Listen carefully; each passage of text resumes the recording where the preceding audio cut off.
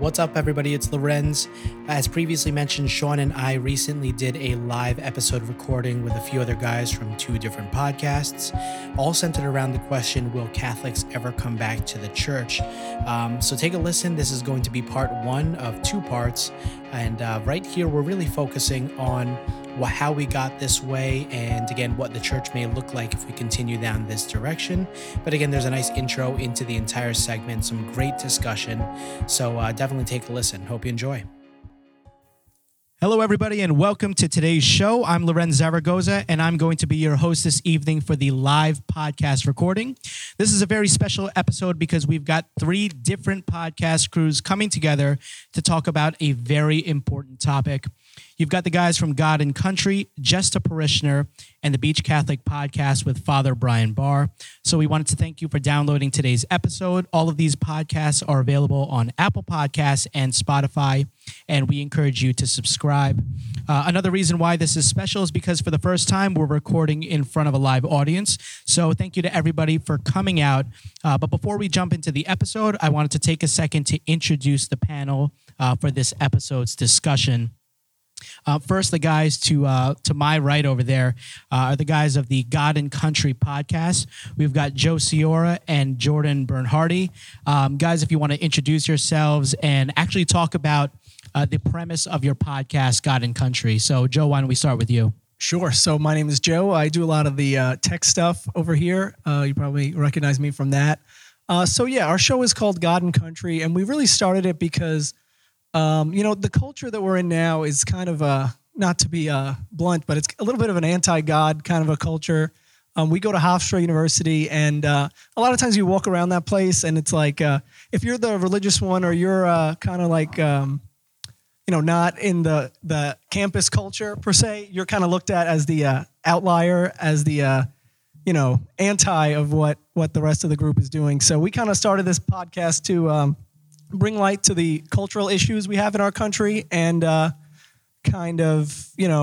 a Catholic perspective of what we can do to kind of maybe shift that going forward. Yeah, I think Joe said it well, explaining the podcast. But again, Lorenz, thanks for having us here tonight. My name is Jordan. I'm on the God and Country show with Joe. Basically a little info on God and Country, kind of how the idea came about. It was really to, provide a source of information, kind of give our 2 cents with a little Catholic background to stories and topics that we see come up in society more and more, things in the news, things that you hear about from just people you talk to and all things like that. We wanted to be able to provide a Catholic perspective on things like that, so we can apply what we believe to what we see in real life. That's great. And the best thing I love about your podcast, guys, is the fact that just from episode 1, it was not politically correct. And I'm putting that in quotes, not politically correct. And I mean that in the best way possible, because there are truths about the church that are not politically correct. And I already love the route that you guys are taking with that. So keep up the great work. And again, thank you guys for coming on tonight. Thank you. The second podcast is actually a podcast that myself and my co-host Sean Greeley started, and it's called Just a Parishioner. So Sean, if you want to introduce yourself and actually talk about what Just a Parishioner is all about. Yeah, thanks, Lorenz. So my name is Sean Greeley. I'm the co-host of Just a Parishioner, as Lorenz mentioned.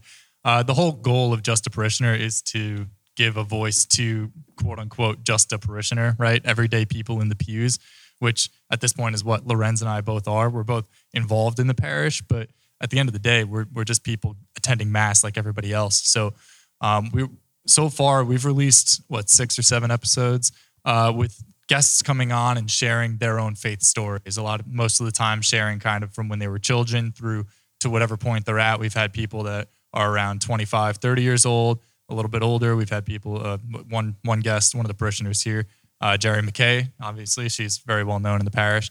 And it's just awesome hearing people's stories and hearing how God has worked through their lives and then being able to discuss some of the beautiful things about our faith with those people on the podcast. So yeah, definitely encourage everybody to check it out. And Also, if anybody would like to have a conversation about coming on the podcast, we would love to do that too. But, we can talk about that after tonight. And Sean, what I love about your podcast is the hosts. Mike, I'm going to move on to Mike Griffin.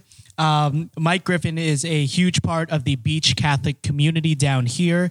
Obviously, the third podcast being the Beach Catholic podcast with Father Brian Barr, but we'll get to him after. But Mike, if you want to introduce yourself here and your role down here on the Barrier Island. Sure, Lawrence. I thought you were going to save best for last, but I thought that was going to be me, not Father Brian, but that's okay. I'm a faith formation coordinator down here. I've worked as youth minister with high schoolers when I first came on board about 6 years ago. And now I work with really primarily middle school faith formation. And a lot of the evangelization efforts and discussions that I'm able to have with the various staff here, along with Father Brian and the priests, that's kind of where I'm coming from. I'm also a teacher. So I've been a teacher for about 7 years now. I used to teach at St. Mary's Elementary School up in Manhasset, and then a charter school in Queens. And now I've been at Chaminade High School for 3 years teaching freshman history. So that's a little bit about me. That's great. And then obviously, one would say that we're saving the best for last, but that's up for debate. But we have Father Brian Barr here from the Beach Catholic community. Now, Father Brian, obviously everybody here in the audience probably knows who you are. Most listeners probably know who you are. However, there's probably a listener or two who actually don't. So if you just want to introduce yourself as well. Okay, yeah. I've been lucky to be pastor down here in Long Beach in St. Mary's for 8 years. I came down here right before, a couple of weeks before Hurricane Sandy. Was in St. Mary's for, I guess, about 7 years or so. And then about a year and a half ago, I became pastor at Miraculous Meadow in Point Lookout. And then back in June, became pastor in St. Ignatius Martyr on the western part of the island here. So, so I've been down on the island for about 8 years. And, I think even that alone is kind of like, one pastor, 3 parishes, like that's even it'd be an example, I think, of probably what we're going to be starting to jump into a little bit tonight. Just kind of that's the future. I think it's the future in a lot of places. It's the present in a lot of places as well. But from my perspective, it's been great. I've loved being here, and I'm loving being in all 3. Thank you. A great community down here with Beach Catholic. 2 great podcasts. One is okay. I'm going to let you guys decide which one is which. But definitely connect with us on social media. Follow us on Instagram at Just a Parishioner or at Beach Catholic. You could also find us at facebook.com/justaparishioner or beachcatholic.com. So as I mentioned earlier, the reason we thought it'd be a good idea to come together and have a discussion is because there's been an article circulating around this community revolved around a question being asked across the country. And that question is, will Catholics ever return to Mass? And in the podcast itself, if you're listening, you'll be able to find a link to that article in the show notes below. But I'm going to kick it to you, Mike, and Father Brian. If you want to do an introduction into the article for those who haven't had an opportunity to read the actual article, because there's some very, very startling things that come out of it. So, Mike, if you want to go over that, or Father Brian. Sure. I guess Father Brian and I came across this article. I believe I sent it to him when I was just searching through various articles about the church, and it came across, and it was very kind of jolting, some of the statistics that were in there about just church attendance and how about, I guess, pre-COVID, Mass attendance was at about 20% for Catholics. So 20% of Catholics were going to Mass. And during COVID, once we came kind of into the summer months, when things were a little better, some outdoor services were being offered. And then we got to Christmas, the high point was about like 9% or 10%. And then as we got to Christmas is typically the high point during the year. About 65% of Catholics make it to some Mass on Christmas Eve or Christmas Day.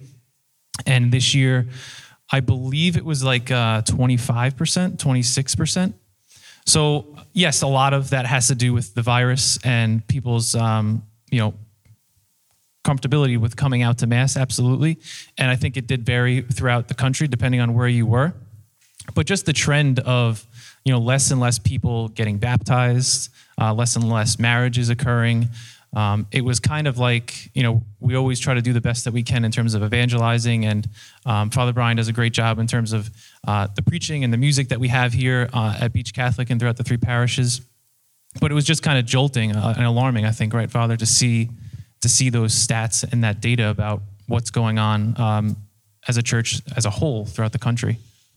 Yeah, I mean, it was great. It was a great article.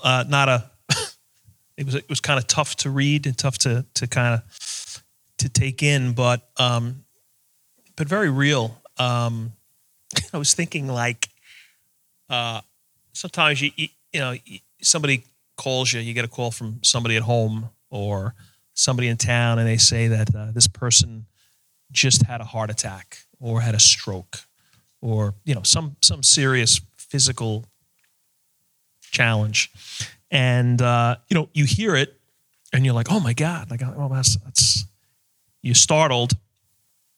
But then sometimes certain people, like say this person we're talking about, you stop and you look at it and you're like, okay, well, they were, they smoked 2 packs a day and they had, crazy high cholesterol and high blood pressure, and they were overweight and they didn't really exercise. And so like you're initially shocked, and then you stop back and you say, wait a minute, like we shouldn't be shocked. Like this has been going on for a while. Like this person has been kind of neglecting their physical health for 25 years. So, almost the logical conclusion is, yeah, that person just had a stroke or whatever, And I think there was an element of that in this article. Like the stats are jarring, where, you mentioned, Mike, 20% before COVID. Well, go back 50 years and it was over 50%. So in 1970, more than half of Catholics went to church. In the 50 years since, it's dropped at least 30%. So we shouldn't, like when we say now, like, oh my God, I've got a couple of kids, I've got 4 kids, and 3 of the 4 never go to church, and one of them goes once in a while, and we're wondering about that. Like we kind of shouldn't be shocked the way the person with the physical circumstances, like we have been steadily declining for half a century. And I think what was great about the article was it kind of crystallized it with a couple of key stats. It was like, bam, like this is where we're at. Like here's the, it's like the doctor coming out, sitting in the office and saying, okay, this is what we're looking at. Here's are the results of the test, and this is what we're looking at right now. It's not fatal, but it's serious. And where do we go from here? I think it kind of was sort of a springboard for that conversation. Yeah, and that's something that we're definitely going to get to later tonight is where do we go from here and some actions. But before we do that, I want to talk about how we got here, right? You're talking about, Father, you're talking about how we shouldn't be startled as to why it is the way it is. How did we get here? One thing that I always kind of laugh at is the phrase, oh, kids these days, right? I always laugh at that phrase. Or, back in my day, or things like society, blah, blah, blah. So speaking of society, I'm going to kick it to you guys with God and Country, Joe and Jordan. Do you feel that the culture, not just today's, but how the culture has been evolving over the last couple of decades has contributed to the decline in attendance at Mass? That's a good question, Lorenz. Bad microphone. The question was, do I think that the culture has been contributing to the decline? I think so. I think if you look at like a community, for example, members of a community, when we talk about like church and the benefits of community, members of a community kind of hold each other up. They kind of hold each other accountable to standards. So, for example, like if you're going to work out with somebody, it's easier to work out with somebody you know who can kind of like keep you in check, right? If you're doing it on your own, then it's harder to stay up to date and to stay with it. So I think you could kind of look at the culture in that way, where if we don't have a culture that supports the mission of the church, or just resembles the church, or has any element of God in it, if the culture isn't like that, then I think it's no surprise that the church is gonna go down. I think that absolutely the culture plays a role in this. Yeah. So my follow-up question maybe to Joe would be, and again, we're going to try not to make it a political podcast, but the reason I bring that up is because everything in today's culture is getting politicized, especially over the last year, right? Everything is getting politicized. And the church, I don't think the church, far from it actually, is immune to that whatsoever, Joe. Well, no, it's not. And they are, when people say, that's political, I don't want to get political, well, eventually you're going to have to, and that's not to say that you have to take a side left or right, but that's to say that politic is like of the society. That's what politic means. So if you're going to get into something like, well, the church needs to combat the culture, which we do, you're going to have to say, well, we have to get political. We have to take a stand on certain issues that through our church we know are right and wrong. And at the end of the day, there are situations where maybe we have to take a stronger stance on what is right and what is wrong. And maybe that'll be an example for the culture to say, wow, like they took a stand. Like when everyone else is running for the hills, the church is in the streets. The church is, not to use the mask analogy, but the church took off their mask. They got their hands dirty. So we went into a place where it maybe might be uncomfortable, or might be countercultural, or not hip, or whatever you want to say, but at least that's how you stand out. So to piggyback on that, Father Brian, I actually want to ask you a question on culture and getting with the times. How would you respond to somebody who feels that the church needs to, quote unquote, get with the times? Well, I think it depends on what you're talking about. I think it depends on the question and the issue. Probably in some aspects, certainly in some aspects, church is a human organization. So you're going to have people within it who are not flexible and aren't good at adaptation, and maybe dig their heels into the moment. There are other, but within the same conversation, there are truths that you don't rewrite, you don't reform because they're true. The culture frequently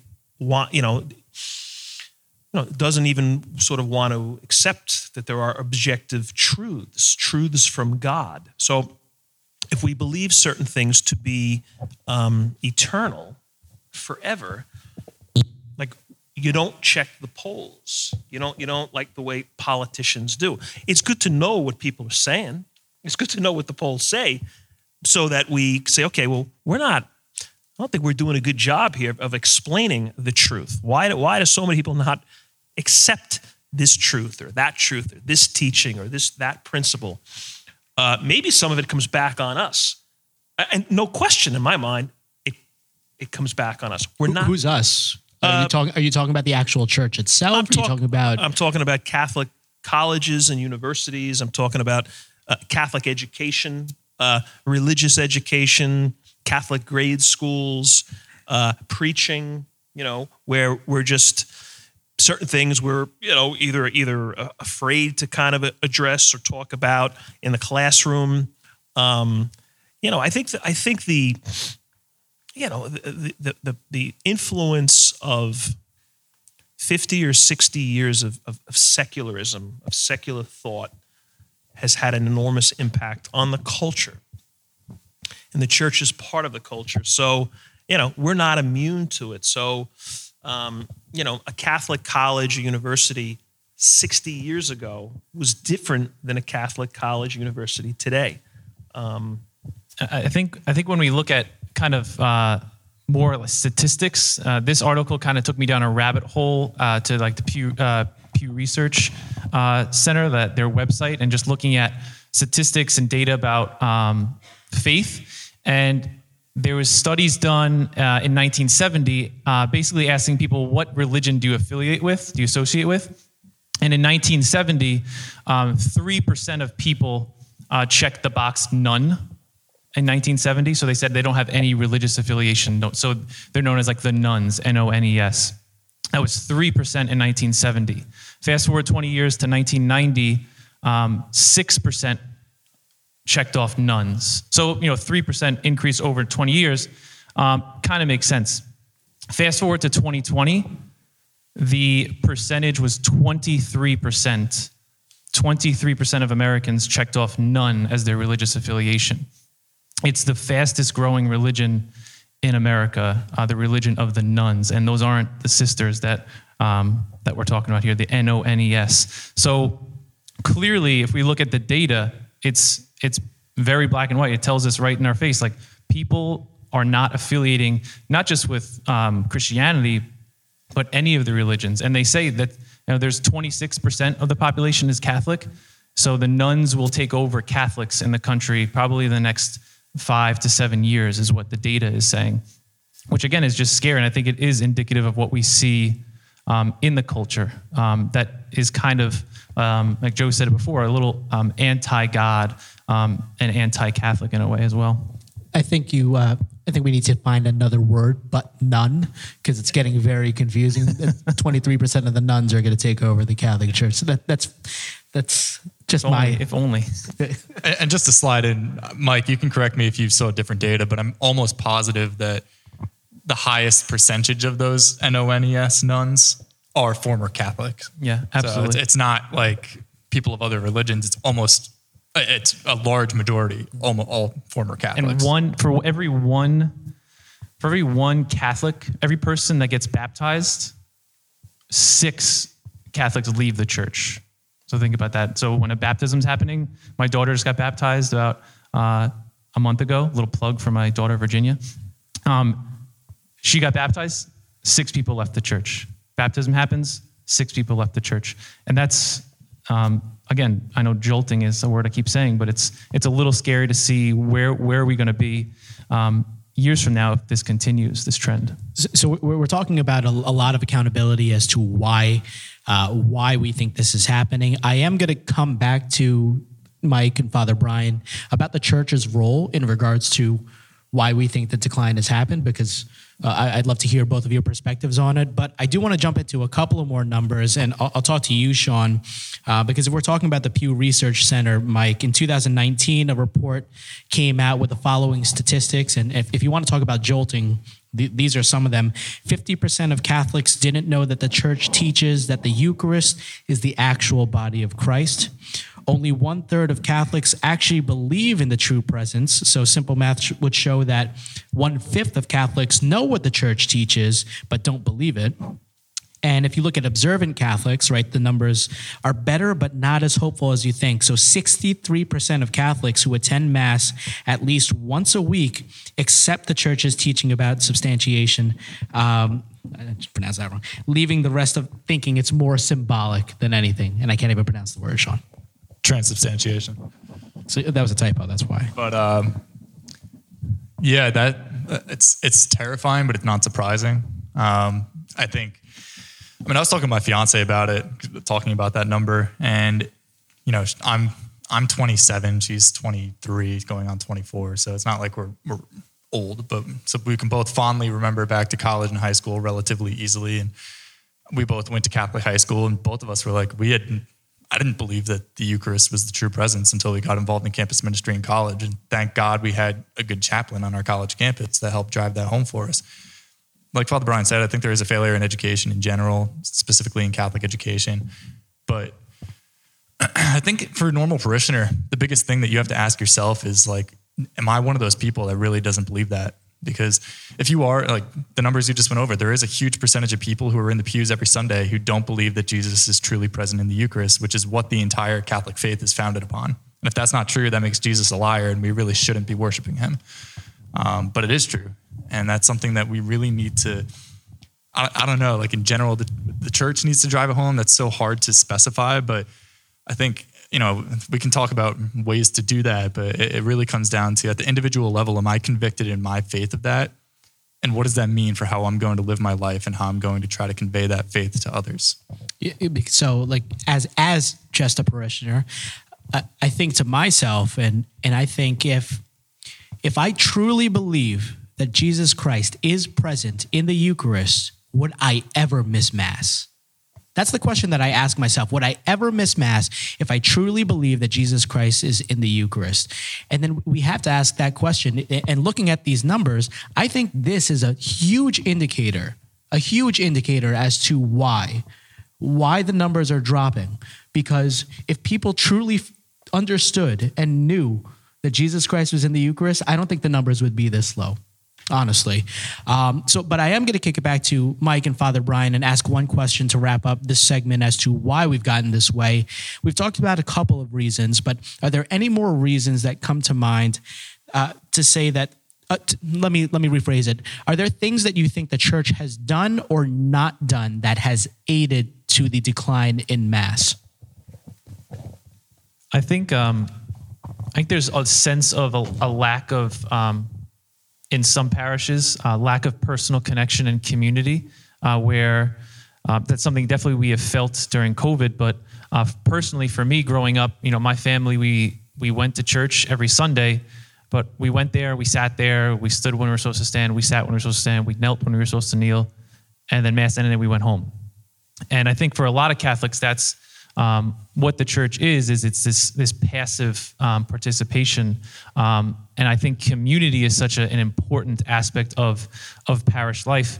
And I think that's a reason why some people, and there's surveys that have been done where someone wrote, I left the church, I stopped going, and after a month, after 2 months, not one person ever knew I was gone. Like no one reached out to me, no one even realized that I was gone, and that there wasn't that sense of belonging to the parish. That is what that person kind of felt. So I think engaging the community as much as we can is so important, and the reason why some people leave, and some people just slowly drift away as they get older.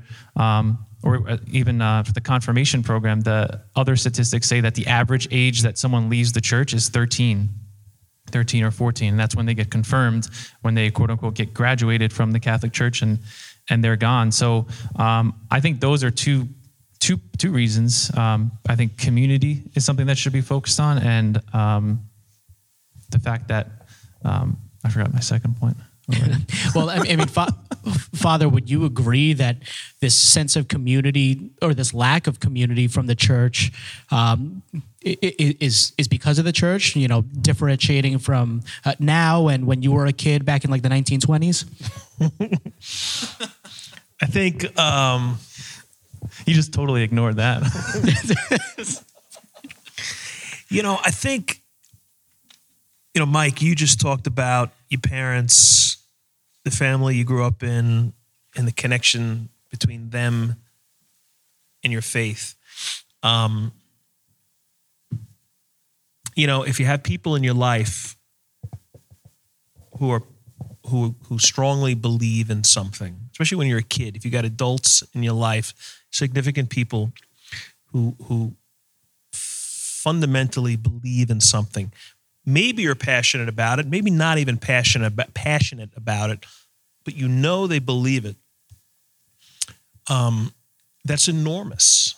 That's enormous. I mean, I'm thinking of growing up, for more than a few years in the parish I grew up, where it wasn't a particularly inspiring parish. More than a few, a lot of times you went and you were kind of there, and it was, the music wasn't great, and there wasn't maybe a great sense of community, and then the homily was like root canal, and you just were like, But you knew your mother believed in this, and you knew your father had strong faith, or your grandmother, or your whomever. And that had an enormous impact. You know, I mean, I've said this a million times. You know, growing up, we had a little summer house upstate in the middle of nowhere. That the nearest church was about a half hour, maybe 25 minutes away. And we'd go up on a Friday night and we'd leave on a Sunday afternoon. And on Saturday night, we'd get in the car and drive down and go to mass. And it was just like, none of us wanted to go, you know, probably. Certainly, I'll speak for myself. But, you know, my parents knew on some real level, we have to do this. We need to do this. Do we really want to do it this night? You know, maybe not. But we know it's true, and we know it's necessary. That, it seems to me, that trickles down. If you don't have that, you know, if you're growing up in a family where, you know, it's totally negotiable. It's, you know, we go when we can. The church is present to us when we need it to be, and you know, then I think you're going to see the effects of it. So anyway, long answer to, I think family life, you know, kind of connected to community. Part of it is the church, no doubt. You know, it's like when Sunday morning isn't a great experience, when you don't come out of mass sort of pumped and thinking, you know, you're kind of like, you know, you've been challenged to think about something in a different way. Maybe once in a while made uncomfortable, maybe once in a while sort of even irritated, because the gospel is irritating and challenging at times. You know, once in a while kind of almost being drawn to almost tears because of incredible music. When you don't have those things, and if you have you came from a family where none of this stuff wasn't like a given, throw that in the pot and stir it up, and I think you're gonna have a not a super faithful result. Father Brian, I want to pick your brain too. Like, I think, I mean, Joe and Jordan were talking a little bit about cultural stuff, and you know, you're more seasoned than us up here, but maybe you can speak to it. But you can kind of sense, right, that there's this lack of respect for authority, right, among younger people. You know, a lot of my own peers. We literally just made jokes about his age like 5 minutes ago. But it's not, well, that's not a lack of respect. That's just a poking fun. But that being said, outside of the lack of respect for authority, there's also among people who are supposed to command authority, especially I think parents a lot of the time, just seeing like people that I was growing up with, the way my parents were, I love my parents, but they definitely, you know, laid down the hammer when they needed to. They were very authoritative when they needed to, meaning that they were parents. They told their kids what to do and the kids listened, right? And I think now there's almost like a fear of that in general. And I think we see it with a lot of the stuff where, you know, people don't respect physicians. They go on WebMD and find out what's wrong with them. They don't respect police officers. They think they're criminals. Firefighters, they've stayed pretty clear so far. So thank God for that. But, I think there's almost this cultural sway where it's like, well, and I'm not a parent, but I'm speaking as I think some parents think is, well, my kid isn't happy when he's in mass. He's pretty bored and he doesn't really get much out of it. And, you know, he's 12 years old now. So I think he's old enough to be able to tell if he really believes in God or not. And if it doesn't really matter to him, then, it's not a big deal if he doesn't come with me on Sundays. Maybe he'll probably still get confirmed. So that's all that really matters. And if he decides to stop going after that, then who am I to say anything about it? Does that sound accurate? That kind of, that's like a very minor example. It definitely sounds accurate, like kind of tragically accurate. I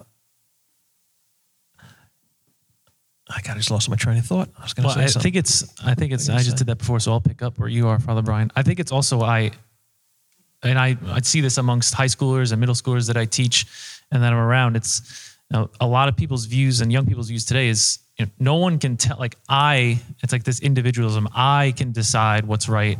I decide what makes me happy. And if the church's teachings doesn't make me happy and goes against what I want for me, then the church is wrong, not me. I don't have to conform to what the church is. The church needs to conform to me.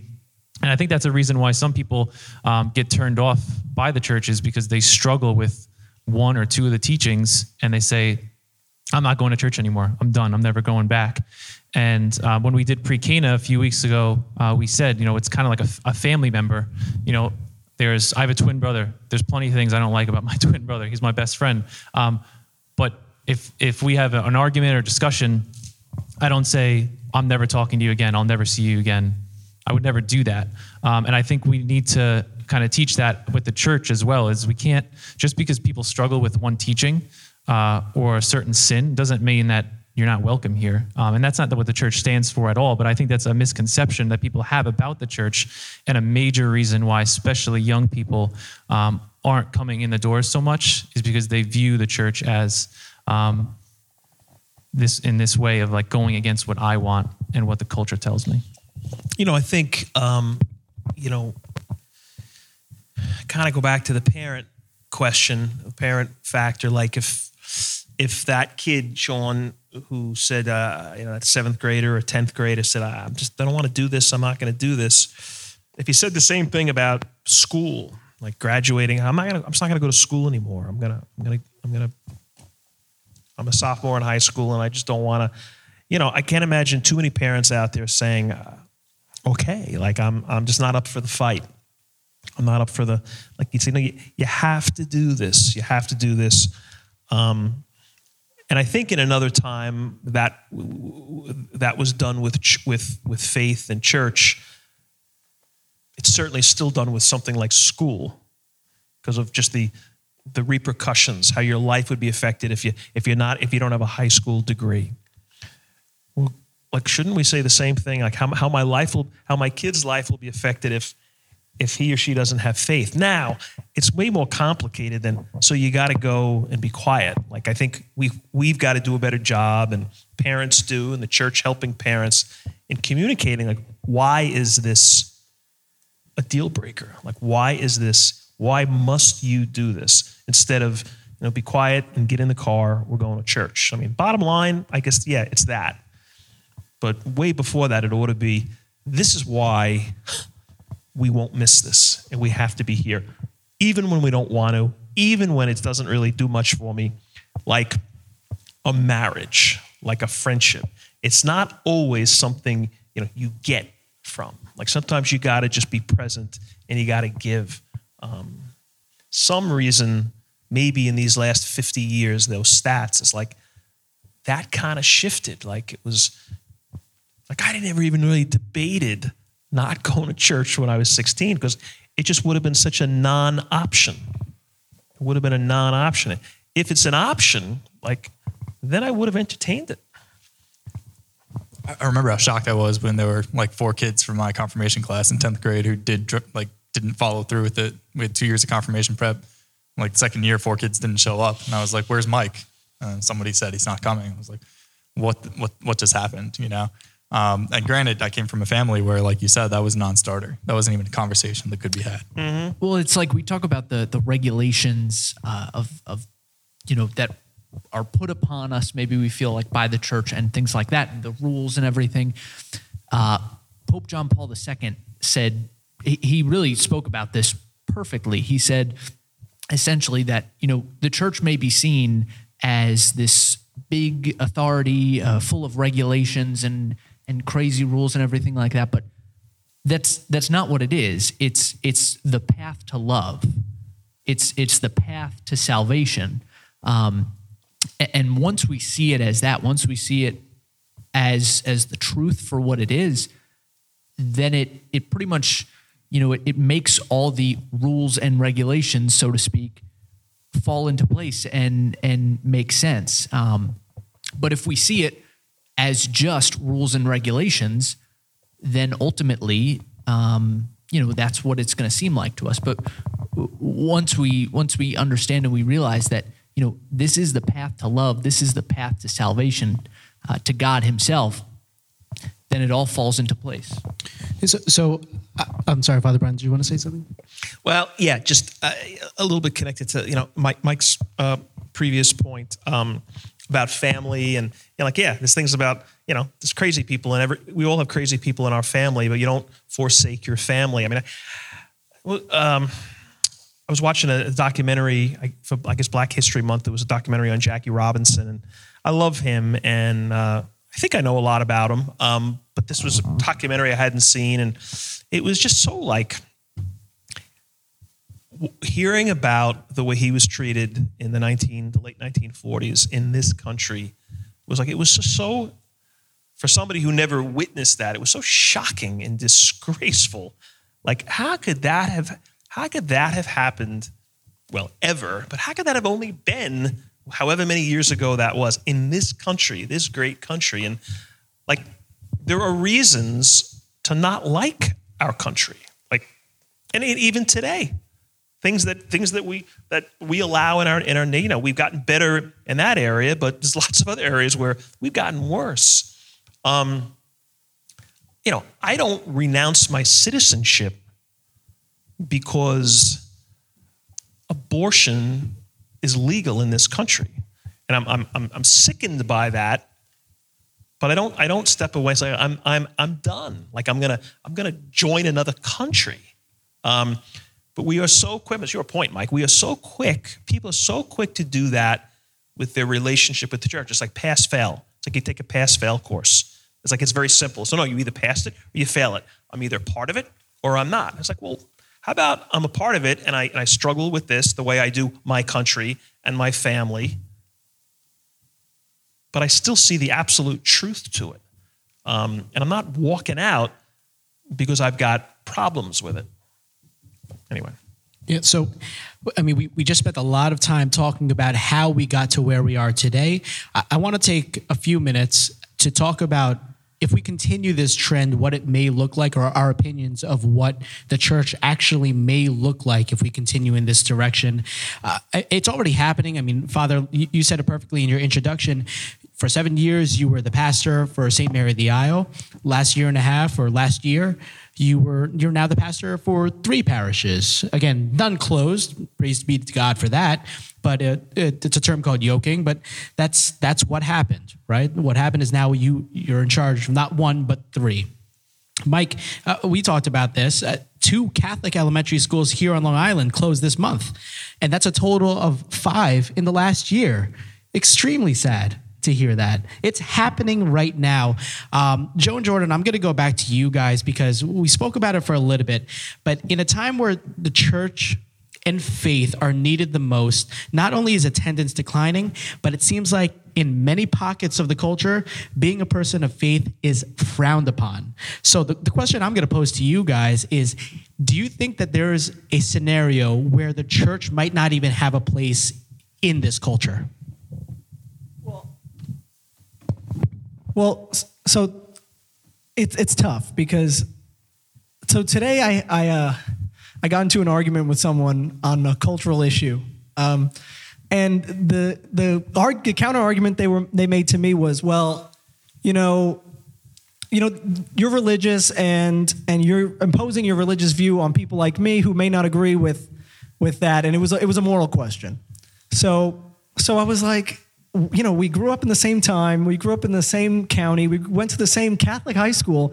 How do we not have the same morals? You go to school for 4 years and we don't morally agree on what's evil and what's good anymore, what's perverse and that's insane. So to answer your question, will there be a time where, being religious or being of the church is frowned upon?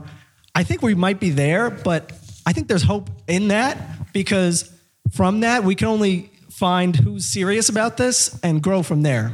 So, well, I don't want to sound like we're screwed over here, but where there's hope. We'll say where there's hope in certain situations. Yeah, the good thing there is you try to surround yourself with like-minded people, and I'm not saying that into the position of being a snob and being close-minded, but when it comes to things that we feel or know are truths because of our faith, then yes, I think it is important to surround yourself with like-minded people. But Jordan, again, the same thing. It's. I think we are at the point where some people may frown upon the fact that you have a certain, not even just a Catholic faith, but just a faith in general. What are your thoughts in regards to, is there a place for the church in 25, 30 years? Well, I think there is, and I think you're right. I think we're pretty much at that point. And the question becomes, well, what do we do? Like, what do I do as a person when I'm met with these challenges? And I think the most important thing you can do is stay strong. Like, stay strong in your faith. Because once you kind of start to lose sight of it, that's when it all starts going downhill.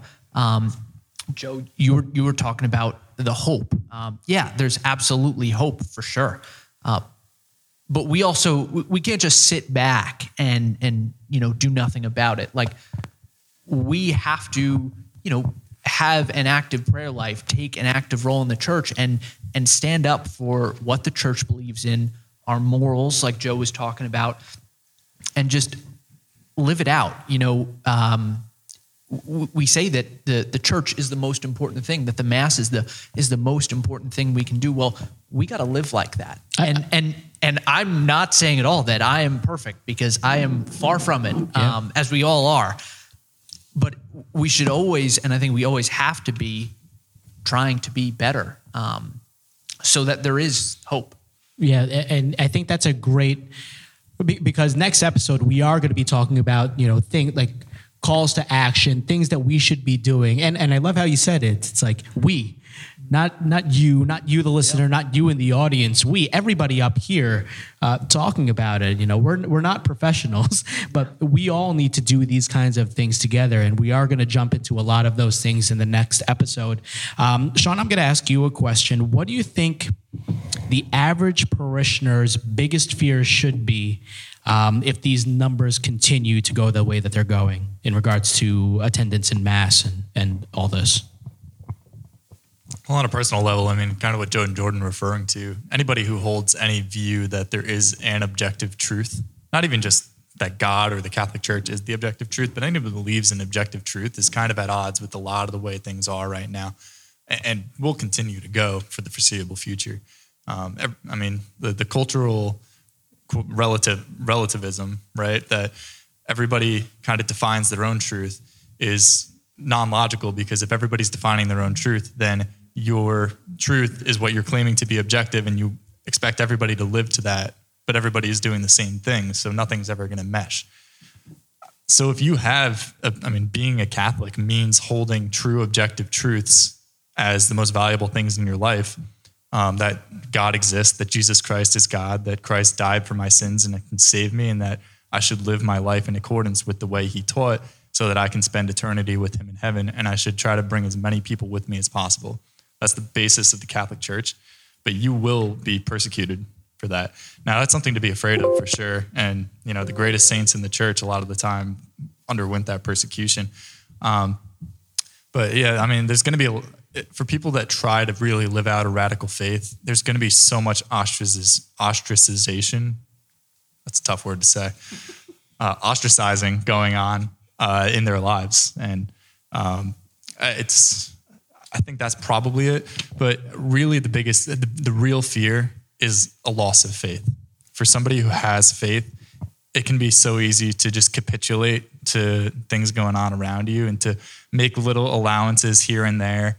Father Brian brought up the abortion issue and the pro-life issue. It's like, okay, well, maybe it's not good, but like maybe we can allow it sometimes, or like maybe if it's this many weeks or whatever, it's okay. Or, something like execution for criminals. It's like, well, if they did this crime, maybe it's okay. It's like, no, life is life, and it shouldn't be done. It's easy to capitulate when there's a lot of social pressure around you, and the biggest fear for our eternal souls is the potential loss of faith that can come along with that. So I guess Mike and Father Brian, do you think but before we close out tonight and close this topic, do you think that it's dramatic to say that the biggest fear that we should have as a church is, again, not, I might have to drive 20 minutes as opposed to 5 minutes to mass. It's the fact that we're losing souls because of it.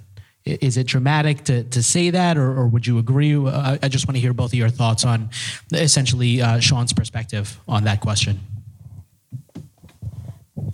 Yeah, I think when we look at like the schools, for example, like I went to Sacred Heart in North Merrick, and when it closed, like I couldn't believe it. It was like a shock. And then, like you said, 5 schools in the last year, 2 this past month.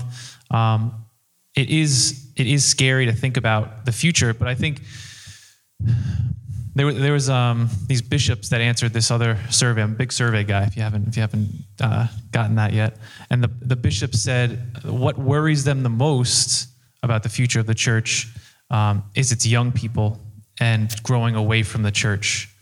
And then the second question was, what's your biggest hope? What's your biggest hope about the future of the church?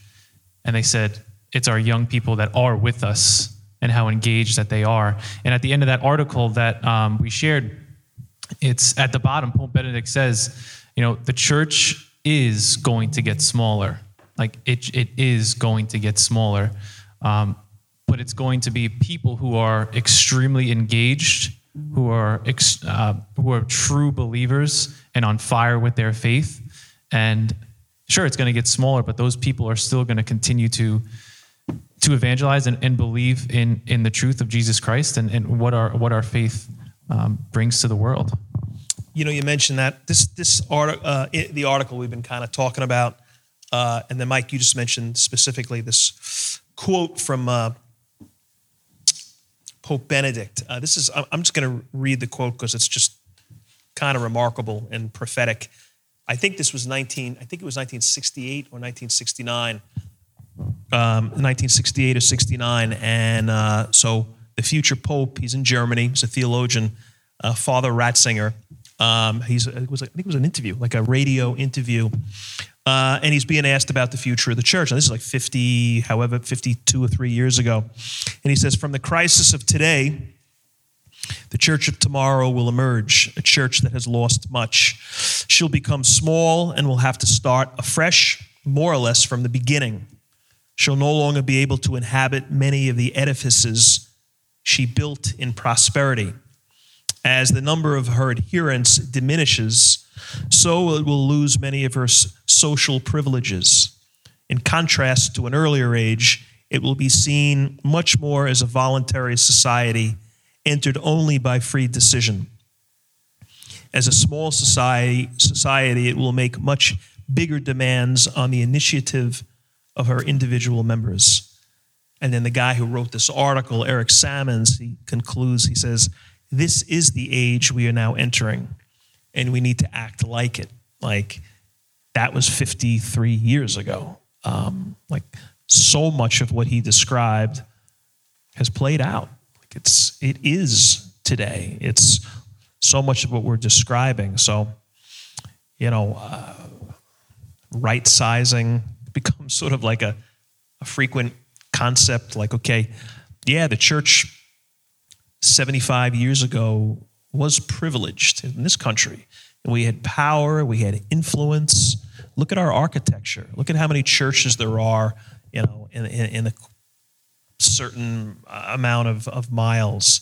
Maybe in some respects we were bigger than we needed to be. And the reality now is like we are kind of the culture 75 years ago supported, the values of the culture. Many of them supported the values of the church. So we were just had so much influence.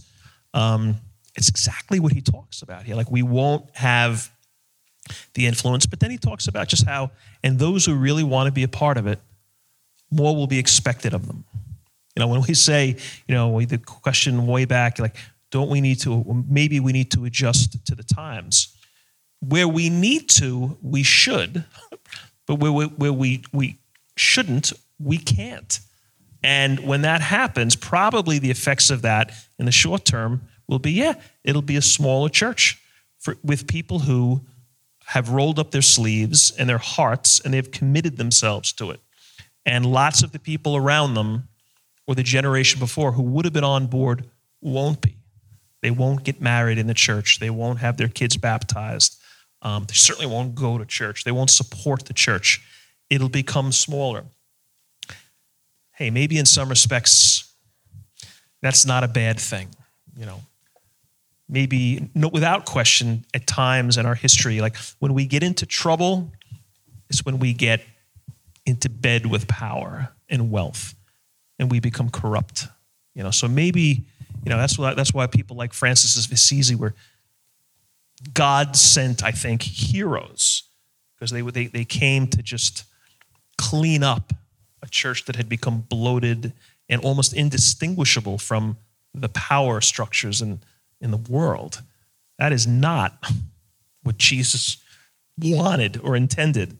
So maybe some of this is kind of like even like the hope question, like, yeah, hey, if I had a couple of kids right now and none of them were going to church, I'm not going to be hopeful about that.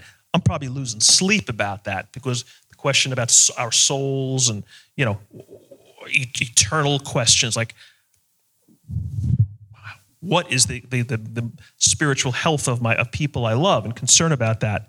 So I get that, but maybe this is just the reality. I think what was so great about this article was it just communicated what is.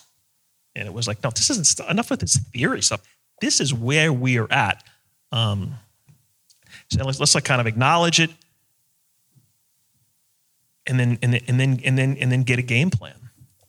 Good. I think that's a perfect way to end this portion of the discussion. We've gone over a lot of information, guys, a lot to think about, even more to pray about, but the discussion is not over yet. So for the listeners out there, thank you for downloading this episode. Be sure to look out for part 2 of this discussion, where we'll be talking about how we feel we can stop the bleeding, the actions that we think need to be taken, all the way from the Vatican down to each one of us as parishioners. The best way to ensure that the episode is that you get that episode is by subscribing to the podcast, Just a Parishioner and the Beach Catholic Podcast. So don't forget to connect with us on Instagram at Just a Parishioner and at Beach Catholic. Again, you can find God and Country on the Beach Catholic feed as well, or you can reach us on Facebook.com/JustAParishioner or BeachCatholic.com. Thank you guys for listening. Definitely appreciate it. We're praying for you. Please continue to pray for us. Thanks for downloading today's episode. We hope you enjoyed that discussion. Keep a lookout for part 2 of the discussion, where we talk more about the practical things we can do as individuals or as the church to try to help the situation. But in the meantime, God bless.